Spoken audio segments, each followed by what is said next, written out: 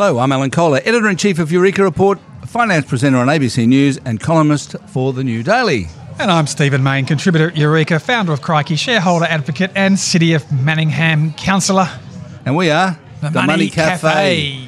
Well, there's so much to talk about, Stephen. We just need to get stuck right into it, don't we? It's all happening. Markets, central banks, energy crisis. This is fantastic. Lucky there's no corporate news because nothing ever happens in June and July. On the corporate front, there's no results, there's no AGM. So thank God we've got an energy crisis and a market crisis to talk about. We have. Well, we do. And we've got the Federal Reserve last night putting up interest rates by 75 basis points, 0.75%. Not before time. Well, not before time. You're a bit of a interest rate hawk, are you, Stephen? Well, I mean, both RBA and the Fed massively behind the curve, stupidly allowing inflation to get out of control, pumping up the economy, causing bubbles everywhere. And so, of course, they're going to have to come in and crunch inflation and get it back to 2%, which is what they're finally doing, thank God. Yes. Well, I think there is a philosophical debate to be had about whether inflation needs to be 2% and what the hell's wrong with 3 or 4%, really. And the other thing to point out, perhaps, is, Stephen, that the Fed and the Reserve Bank of Australia have been deliberately behind the curve. They've been telling us they're going to be behind the curve, and they've been saying that they will not act preemptively. And my big problem with Mr. Lowe, I don't know so much about Powell, I suppose Powell as well in the Federal Reserve, but Lowe didn't really prepare us for the change of mind. They've switched from being from looking at inflation in hindsight to acting preemptively, and didn't really kind of prepare us. And it was interesting on Tuesday night when Philip Lowe appeared on the 7:30 report, which or 7:30 as it's now called. A very rare interview. Lee Sales tackled him about, last October you said interest rates wouldn't change until 2024, and he said, well, but that was conditional, and we've always said it was conditional. But a couple of problems with that. One is that was actually the 9th time he said that. So it's not as if he just said that, came up with that on the spot. That was the 9th time. And so they've been saying for ages. And it wasn't that it was preemptive. It wasn't that it was just conditional. He said he was quite firm about 2024. I mean, it was a little bit conditional, but really... And also, ordinary people don't understand the nuances of central bank language. No. So, if the governor says he thinks interest rates aren't going to change till 2024, then they're going to say, OK, that's fine. So in my New Daily column this morning, I said... there is a case for a class action against the Reserve Bank. I've emailed the head of Morris Blackburn Class Actions and asked him if he thinks it's got credibility. I copied in your column, and I haven't heard back yet, but I agree. I mean, we've been misled. This is a massive profit warning equivalent, the profits of people who've just taken out mortgages since October last year, thinking there'd be no move till 2024. And they're massively out of pocket, both in interest cost and capital value, given the impact it'll have on house prices. So I think that the government should be paying out hundreds of, billions of dollars in compensation to people who are misled by the government's Reserve Bank boss. So what I said in the column is that it won't happen because all the lawyers, Morris Blackburn knows that judges are as attuned to the nuances of language and so on as the central bank is. So the judge would never actually... But what a great case. What a PR move for Morris Blackburn to take on the Morrison Central Bank. Because, at the end of the day, Philip Lowe's got to go. His contract finishes. If you were Jim Chalmers, you'd sack him, wouldn't you? Well, no, his contract's up in September next year. And, if there's any doubt about a renewal, I'd be letting him know you won't be renewed. So we're in, and I'd be announcing the successor now and effectively letting them, occupy the chair, because his guidance has been terrible, and I think the rest of the board also needs to be held to account because presumably they backed that as well. I can't help but think it was a politicised decision to remain behind the curve. They're all appointed by the coalition. The Treasury Secretary's on the board. Why weren't they jacking up interest rates, 3 and 6 months before the election? I think they just didn't want to upset the government. because I can't see the economic reasons for keeping interest rates. No, but they put it up during the campaign. Well, when they could see the polls showed the change of government was happening, they read the tea leaves. You always got to back the winner type thing. Oh, they hung them out to dry then. Oh, yeah, they finished them off by jacking up the interest rates, knowing there'd be a change of government, and inflation had started to emerge by then as well. But that was too late. No, well, as I pointed out in my column this morning, when they said in October that the interest rates wouldn't change till 2024, they'd already seen 3.8% inflation in the June quarter of last year, and in the September quarter it was 3%. In the March quarter of this year, 3.5%. So, it's already been 3 quarters of 3% plus inflation. Yeah, no, I completely agree with you. Their credibility has never been lower in my 20 years of watching them, since Keating overdid it, putting interest rates up too high. So in the independent era of Reserve Bank governors, i.e. post-Costello Treasurer on, my mind is the Reserve Bank's credibility has never been lower than now. And hence we need board and management changes. And even a rule that says you can't make long-dated predictions. I mean, who knows? They should just say the trajectory is up, and that's the only forecast we're making. But not saying, hey, I'm looking through my binoculars, and in 2024 the rates are going to be this. I mean, how does he know that? No company comes out and says what we're going to do in 2024. No, indeed. Anyway. Good point, Stephen. Now, as for everyone, all these poor mortgage holders who've taken out loans for $550,000 in the last 6 months, I mean, got to keep this in perspective. The housing market's worth $10 trillion. The total mortgages market is worth $2 trillion. And 2/3 of all houses in Australia do not have a mortgage. So it is a relatively small number of people. I know a couple of your kids are in this category, but it's a relatively small number of people who have hocked themselves to the eyeballs in the last 6 months and are facing, some sort of a calamity. And don't forget, we've got $3.5 trillion of super sitting there and only $2 trillion of household mortgages. So the balance sheet overall, super, value of houses and mortgages is actually pretty good. And we can absorb some higher interest rates. But house prices do need to come off maybe 10 or 15%. Well, yes, but look, there's a relatively small number of people who are homeless. There's a relatively small number of people who are ill. I mean, it doesn't matter. I mean, you've got to look after everybody. Yeah. And so the aggregate. This is the problem with the Reserve Bank, is that they only look at aggregate numbers, and so and I'm not saying they should do otherwise. I mean, but there's a very disproportionate impact of their decisions. That has nothing to do with the averages and the aggregates. It's got to do with the people at the edges and the extremes. I mean, there are obviously a lot of rich people for whom this is terrific news that interest rates are going up.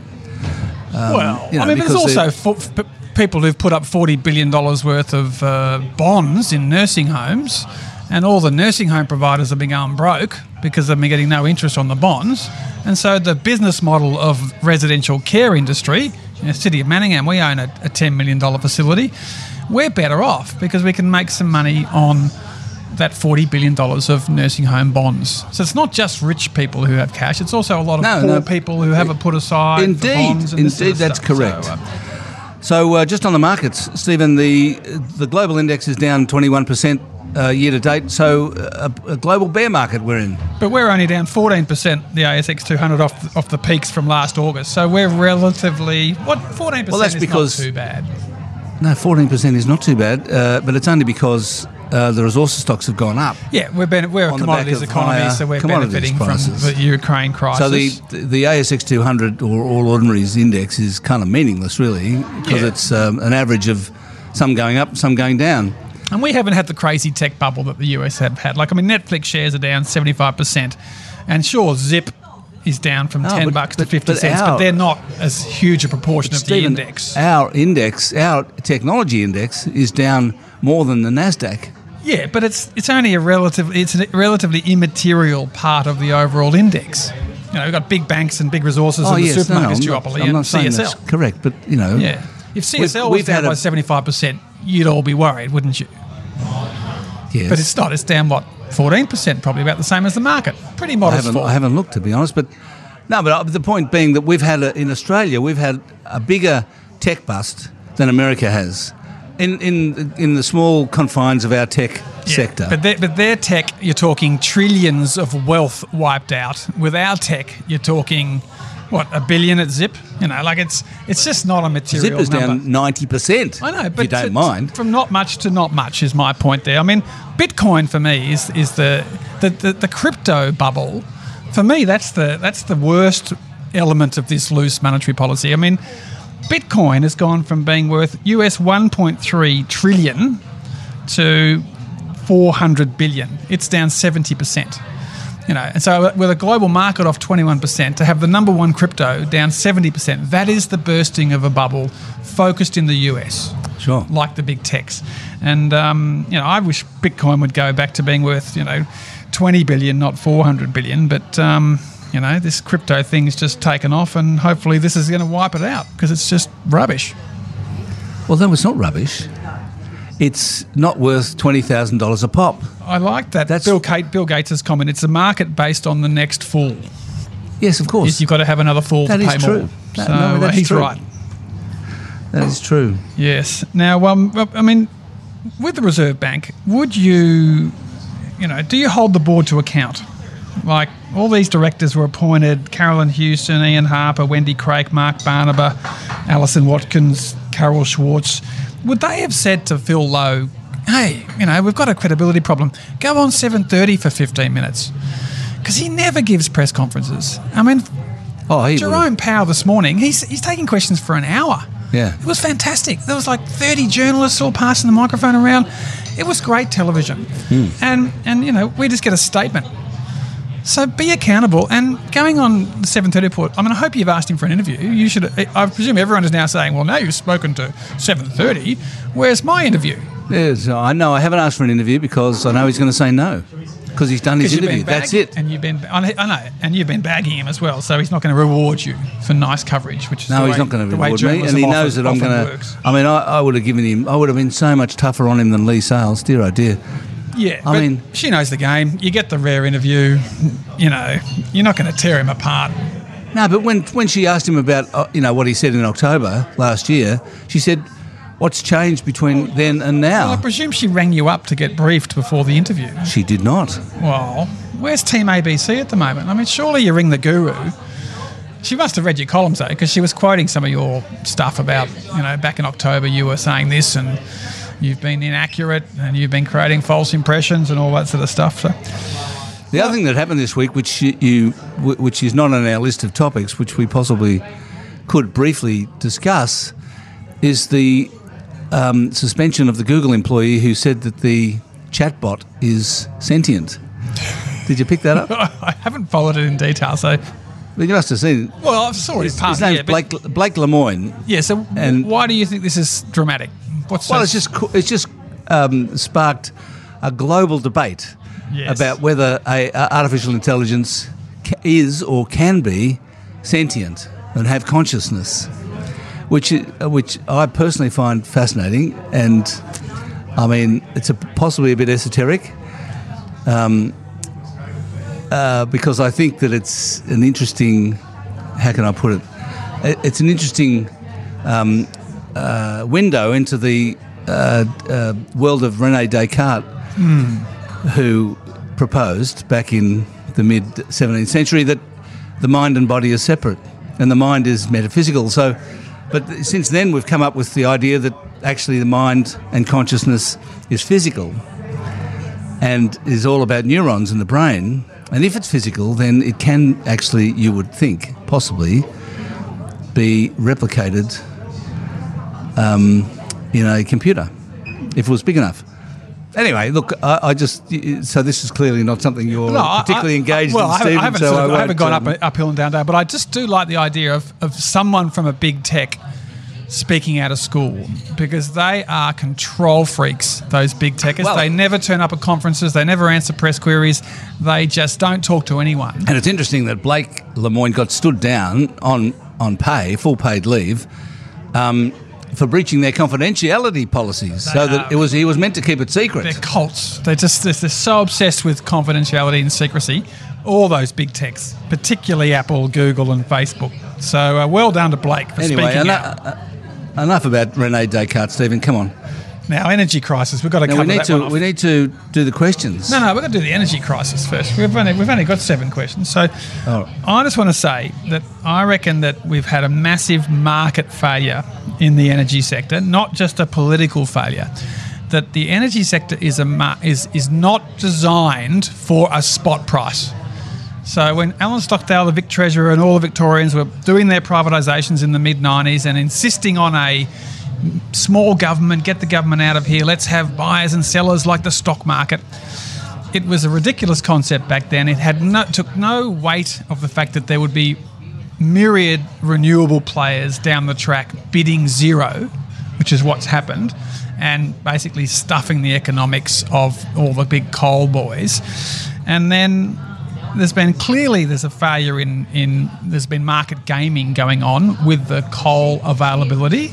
It's not just they're all clunkers that are breaking down, even though it is 1950s technology. It's like, running a 50-year-old kettle. But I think we need a full-blown review into the market. There's been all sorts of political failures. I mean, Malcolm Turnbull initially said, we're going to spend $2 billion in 4 years to deliver Snowy 2.0. It's going to be $10 billion over 10 years to deliver Snowy 2.0. It's crowded out 4 or 5 other pumped hydro options, and the CEO of Snowy Hydro, Paul Broad, is still there 9 years in the job. I mean, someone must have said to Turnbull, we can do this in 4 years for $2 billion. So it's just this hybrid government, markets, private, different states, and I think Matt Keane's got it right. He's moving back to command and control with these regional renewable bids in Sydney. He's saying this particular part of Sydney, reverse auction, come in with your bid, we'll give you a long-term take or pay contract. That is back to the old government command and control, and in my view, that's where it needs to land, and forget about spot prices and going from $0 to $800 and all this rubbish. And also get rid of all these door-to-door salesmen trying to get people to change energy supply, confusing everyone and harassing everyone. That has been a failure as well. The only thing that's worked in competition with power is regional monopolies in the poles and wire business, where you compare them for efficiency and then give them regulated outcome based on the comparisons. This was not a market designed for, the Queen Victoria market with 200 traders all competing for someone's service, because people are overpaying even at the household level because it's so confusing.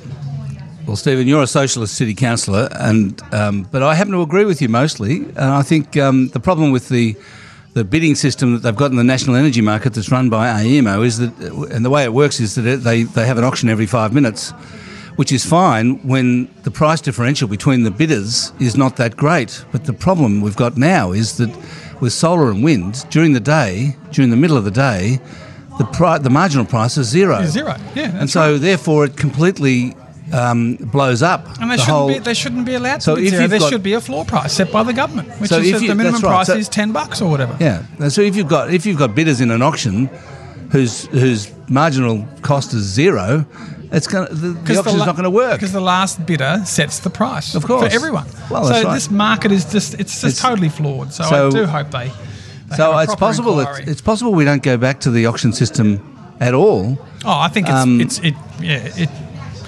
this should be the moment. Never waste a crisis. So new government cancelled the market temporarily and let the old socialist left elbow come in and get back to a bit of command and control.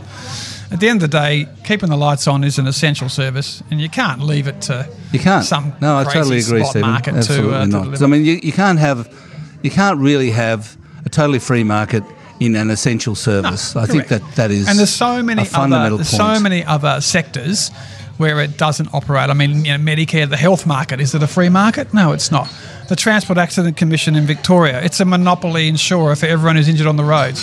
Great outcome, lowest premiums in the state, in the country, highest benefits, whole of life benefits, and the government's creamed off $10 billion of monopoly profits since they introduced it. I mean, a great solution, not a market player to be seen anywhere. Yeah. So every product and sector needs to be flexible and non-ideological as to how much market-driven structure and incentives you have. And the other the other point we should actually raise is the fact that the 9 years of coalition has completely stuffed it. And Angus Taylor bears a lot of responsibility. He does. I mean, he's been an entirely hopeless energy minister. I agree. Completely hopeless and really it's an absolute disgrace. And Turnbull doing snowy hydro, it was a bit like the coalition now saying nuclear, let's do nuclear. It's like there was all this pressure on Turnbull and he had to be seen to be doing something. So he's gone, let's pay $5 billion to buy out Victoria and New South Wales from snowy hydro, and let's spend another $2 billion doing snowy 2.0. Therefore, look at me, I'm credible on renewables. And it was so rushed, so stupid, a massive mistake, up with his subs mistake and stuffing up the NBN as well. So the more I look at Malcolm, the less impressed I am with his record, actually, to be honest. Yes, but he's not as unimpressive as his successor. I agree with that too. Can I just propose that to you? Yes, and both of them are more impressive than the current opposition leader. Yeah. Who's terrible. Well, he came out yesterday and blamed Chris Bowen for the energy crisis. I know. I mean, it's embarrassing. Every day he opens his mouth, it's embarrassing. Yeah. You know how I reckon they'll finish him off? I think the Teals will run in the Victorian election and will decapitate a couple of key Victorian Liberals, such as the Victorian Liberal leader Matthew Guy in Bulleen, and the campaign will be a vote for Matthew Guy is a vote for Peter Dutton. And the Teal will win, and then the federal coalition will say Dutton's toxic, and just like the Queensland election finished off Abbott, when Campbell Newman lost in one term 2 weeks after Knights and Dames, I think a Victorian Liberal wipeout with Dutton not able to visit Victoria for the whole campaign, which I predict he won't do because he's so toxic, that'll force him to move on him. But then the only viable leader is Simon Birmingham, and he's in the wrong house, so I can't see who they put back in the top. No, well, in fact, the problem is that for them is that if Albanese doesn't mess it up, he's a 3-term Prime Minister. Two-term. This is too early. Yeah. I mean, like whoever is opposition leader is in that job for a long time. Dutton so they'll leave him there Dutton for a while. Will be the Alexander Downer, the Simon Crean, the Brendan Nelson. Exactly. Someone's got to get walloped and do the job, the thankless job in the first year or two. And then you put someone in who can possibly win. Exactly. So they won't be knocking off Peter Dutton this year. Well, once the Liberals in Victoria get wiped out with Dutton billboards all over Melbourne, I think they may reconsider that, because he is most unelectable political leader that's been thrown up by a federal government since Billy McMahon. So can we do the questions now, Stephen? Yes, boss. Okay. Robbie says, it's tax time. Can I sell my shares that are trading below purchase price, gain the tax deduction and rebuy them at the lower price? Seems like an easy way to save $1. Stephen? Absolutely, you can do that. But as long as you've got some capital gains to offset the loss, there's no point taking a loss you can't claim. And also, don't forget that if stock then strongly recovers, you have to wait 12 months to get the capital gains discount on that. And often, if you're suffering a loss, it's just better to get out entirely. I mean, if you're down 20%, maybe you should get out entirely. So, sometimes it's better to sell a dog permanently rather than being too clever by half on your tax. But yes, you can do that, Robbie, and I'd probably recommend it. James, you got anything to add on that? No. James says, thanks for a great podcast. Last week, Alan and James offered an explanation of why the RBA could not simply cancel the $350 billion of government debt on their books. That is, essentially the RBA would, quote, go broke if it cancelled the debt. My question is, what does it actually mean for a central bank to, quote, go broke in a country like Australia? There's a bit more, but let's just deal with that. Were you right, Alan, when you said that, or well, not? It would be. I mean, the assets would disappear, but it would retain the liabilities. So its balance sheet would become insolvent. Now, but James is right that it's a government body, so it's not going to call in the receivers. So they could. I mean, I want to see them do it for $10 billion. Just no one's tried it yet. I want to see them to say, okay, the $350 billion is now $340 billion. We've cancelled $10 billion of printed money debt. And I would just like to see what the reaction is. Well, they could do that, but it wouldn't make any difference to anything. Yeah, exactly. So they're not going to go broke if they do that. Not if they cancel 10 billion, but they would if they cancel in theory, the lot. So it's cancel just, in it's theory. the same So, as but what the does it whole mean? money printing thing. It's all a question of the proportion of it and Yeah. how much of it there is. Yeah, but the main problem, James, is that it'd be rather awkward for the central bank, which is a bank after all. It's not just a government body; it is actually a bank. Yeah. It would be a bit awkward for it to be broke. Well, I mean, I'm it's not a good look. They'd all be hanging their heads. I'm And it'd saying be terrible. that I Their think morale it's would be down. A natural Imagine progression of all the money printing is for some of this debt to eventually be cancelled. And I'm just waiting for a central bank in a credible country to try it to see what happens, because no one's tried it as far as I've seen after all this ridiculous printing. It'd be very interesting. It's true. Ali says, hello again, love the show. I'm a big fan of oat milk, and I can see the market in America becoming competitive for these products. Should oat milk, other alternatives, be the next, could oat milk, etc., be the next A2 milk? Do you think there's anything on the ASX right now that has involvement in oat milk? Something like an Australian version, Oatly? FYI, in my humble opinion, the best tasting oat milk in Australia is the Australian-owned Alternative Dairy Company, and I'd buy some shares in a heartbeat. Yes, but you can't, because it's a Central Coast, New South Wales, privately owned company that's been going for 30 years, and I couldn't even find out who the owners were when I was Googling it this morning. So, and you've mentioned, Ali, you've mentioned Oatly, which is the sort of the most globally famous oat company based out of Sweden. And then it got bought partly by Blackstone, partly by the Chinese government. Then they floated at $17 a share on the NASDAQ, and now the stock's at $4.36. So it's been a total wipeout, and they've been involved in all these controversies. They're a convicted greenwasher. They're always getting into fights. Convicted greenwasher? Yeah, because they do all these wow, no cow ads, and they make all these claims about their oat and how their products are, better than everyone else's. And it is interesting in Australia that oat has now usurped soy from the number 2 spot in terms of plant-based milk in Australia. So oat used to be 3 and now it's gone up to number 2. But I'm not aware of any public companies which are big dominant players in oat in Australia. No, well, look, oat milk makes my coffee taste like porridge, and I'm not happy about it at all. Yes. Now, Jeff says, I'm a long-term subscriber listener from Singapore and really enjoy the pod. For cash that one would like to have on call, but with a goal for some nominal return, what do you think about the principal risk associated with Beta Shares AAA, Australian High Interest Cash ETF, please? And he basically says, is it going to break the buck? Is there any risk to my capital? Do you recommend it effectively? And I had a look at it, Alan, and it looks very solid. They got $1.8 billion deposited. Tiny returns. All they do is that they deposit the money with half a dozen banks. Yeah, in this case, Bendigo, NAB, Citibank, Mitsubishi. Yeah, but charge 18 points. 18 points for the privilege. I mean, you got to think carefully about paying them 18 basis to points hold your cash. To put the money in the bank. Why don't you put the money in the bank yourself? Yeah, I agree. And the returns have been 1 year it's been 0.28, and 3 years it's been 0.68. Yes, it's better than the bank bill swap rate, but it's hardly anything. I accept that it's probably a bit complicated to invest or deposit the money into 6 banks yourself. Yeah, that's a bit complicated. So if you want to do that, you might get them to do it for 18 basis points. But why put it in 6 banks anyway? Yeah, that's right. I mean, you can just put it in one bank. Just go for it. Why do you need this cash on call? I mean, just lock it up for 6 months, or keep 20 grand spare and lock up whatever you don't need for 6 months. I mean, I wouldn't bother with a player, an ETF taking 18 basis points when it's only returning 28 basis points on an annualised exactly basis. Right. I mean, crikey, they're stealing 40% of the return. They're taking as an admin fee. Yeah, Goodness it's a very me. skinny return. Yeah. Terence says, appreciate your advice on calculation of capital gains tax, where a taxpayer has net capital gain resulting from sales of shares, some with gains, some with losses. Some of the sold shares were held for 12 months, and some for less than 12 months.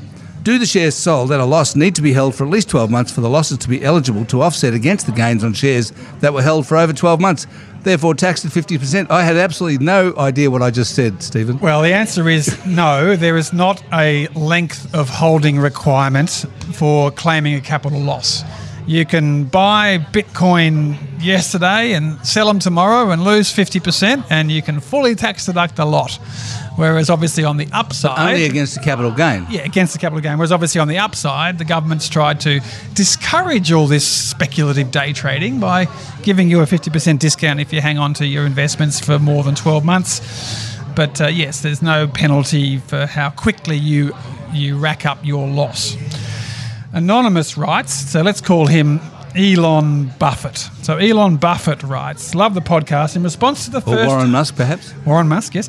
In response to the first home super saver question you answered on the last pod, where to allocate your super, last I checked, investment returns were fixed at CPI plus 2/3 of a percentage point, i.e. your super allocation is irrelevant in terms of the return on the money which eventually goes into your home.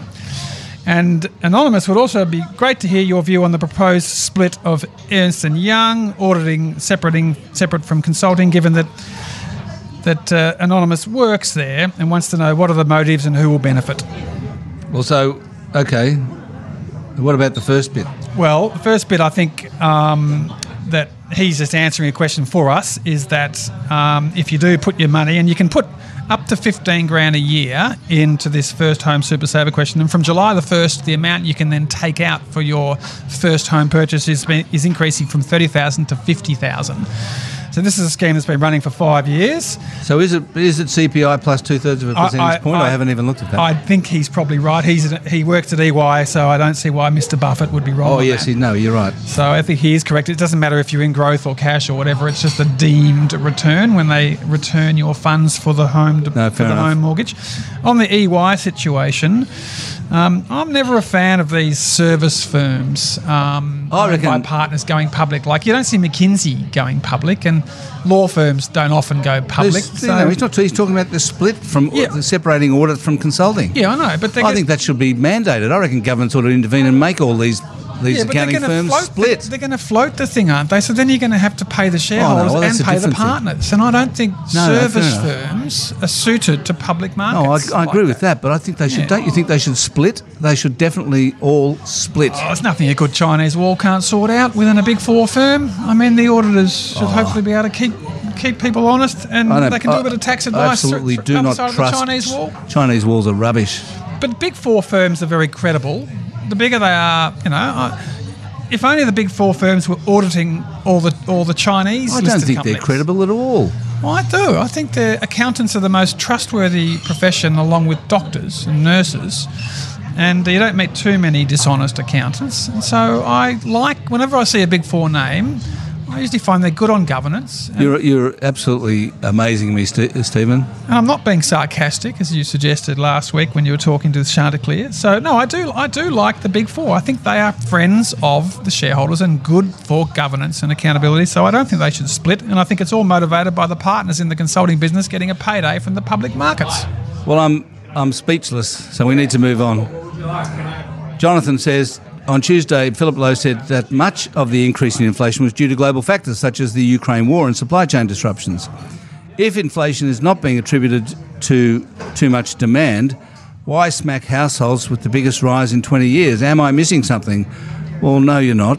It is the biggest rise in 20 years, but that's just a headline way of not saying that at 0.85% interest rates are still historically incredibly low, which they are. No, but the point is that it is largely external factors, but the thing is that the only method of controlling inflation that we as a society have is by putting up interest rates. That's it. And so, and the way that interest rates work is by smacking households and reducing demand.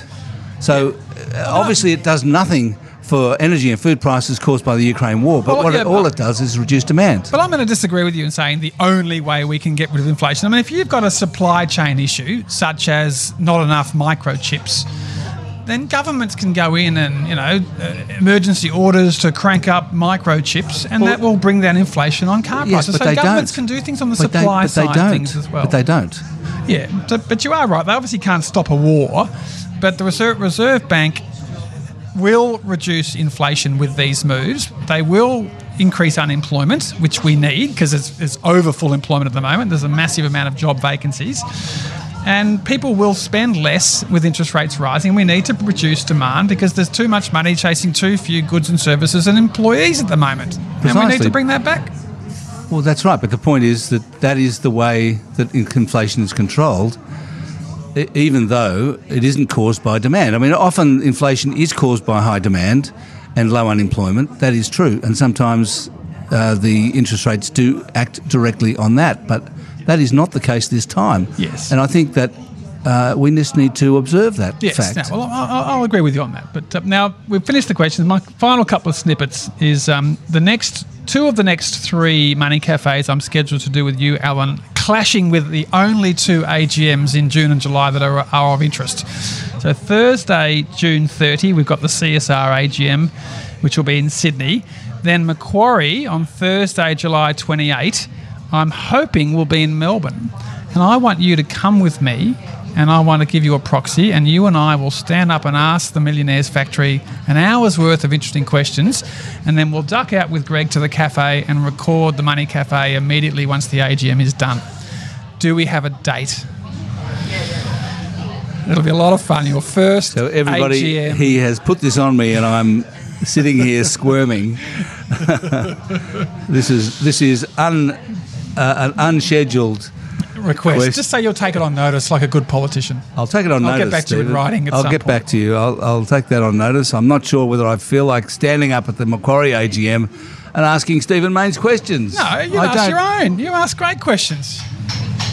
You know, because you did once do a Nicholas Moore interview, and it was a bit of a once over lightly, and it's such a complex beast, Macquarie. I don't even remember that. Yeah, it was a 10-minute interview, and it was you'd done about 10 minutes research, and it wasn't your best interview for such a complex beast. But I'd love to have you come along to Macquarie. And right. Final farewell is farewell to Crown Resorts, which is now going to be privatised. There's nothing stopping the deal. The court approved it yesterday. The regulators have all approved it. The stock's trading at 13.09 today, and the offer's at 13.10. So that tells me that Blackstone is not going to walk away, even if they get a $500 million fine from AUSTRAC for money laundering. So after 25 years on the public markets, it's farewell to Crown, and good luck to James Packer with his $3.3 billion cash cheque that he's about to get from the New York private equity boys. So time for a new yacht. New $200 million yacht. Will he move into Barangaroo now that he no longer owns the place? So that's also interesting, given he paid $60 million for one of those apartments up there. Better than our house, mate. Okay, that's it, everyone. Thanks for listening to today's episode of Money Cafe. I'll be back next week with James Thompson. Send in your questions to themoneycafe@eurekareport.com.au. Until next week, I'm Alan Kohler, Editor-in-Chief of Eureka Report, etc., etc. And I'm Stephen Mayne, contributor at Eureka, founder of Crikey, shareholder advocate, blah, blah, blah, blah, poorly paid counsellor. See you in a fortnight.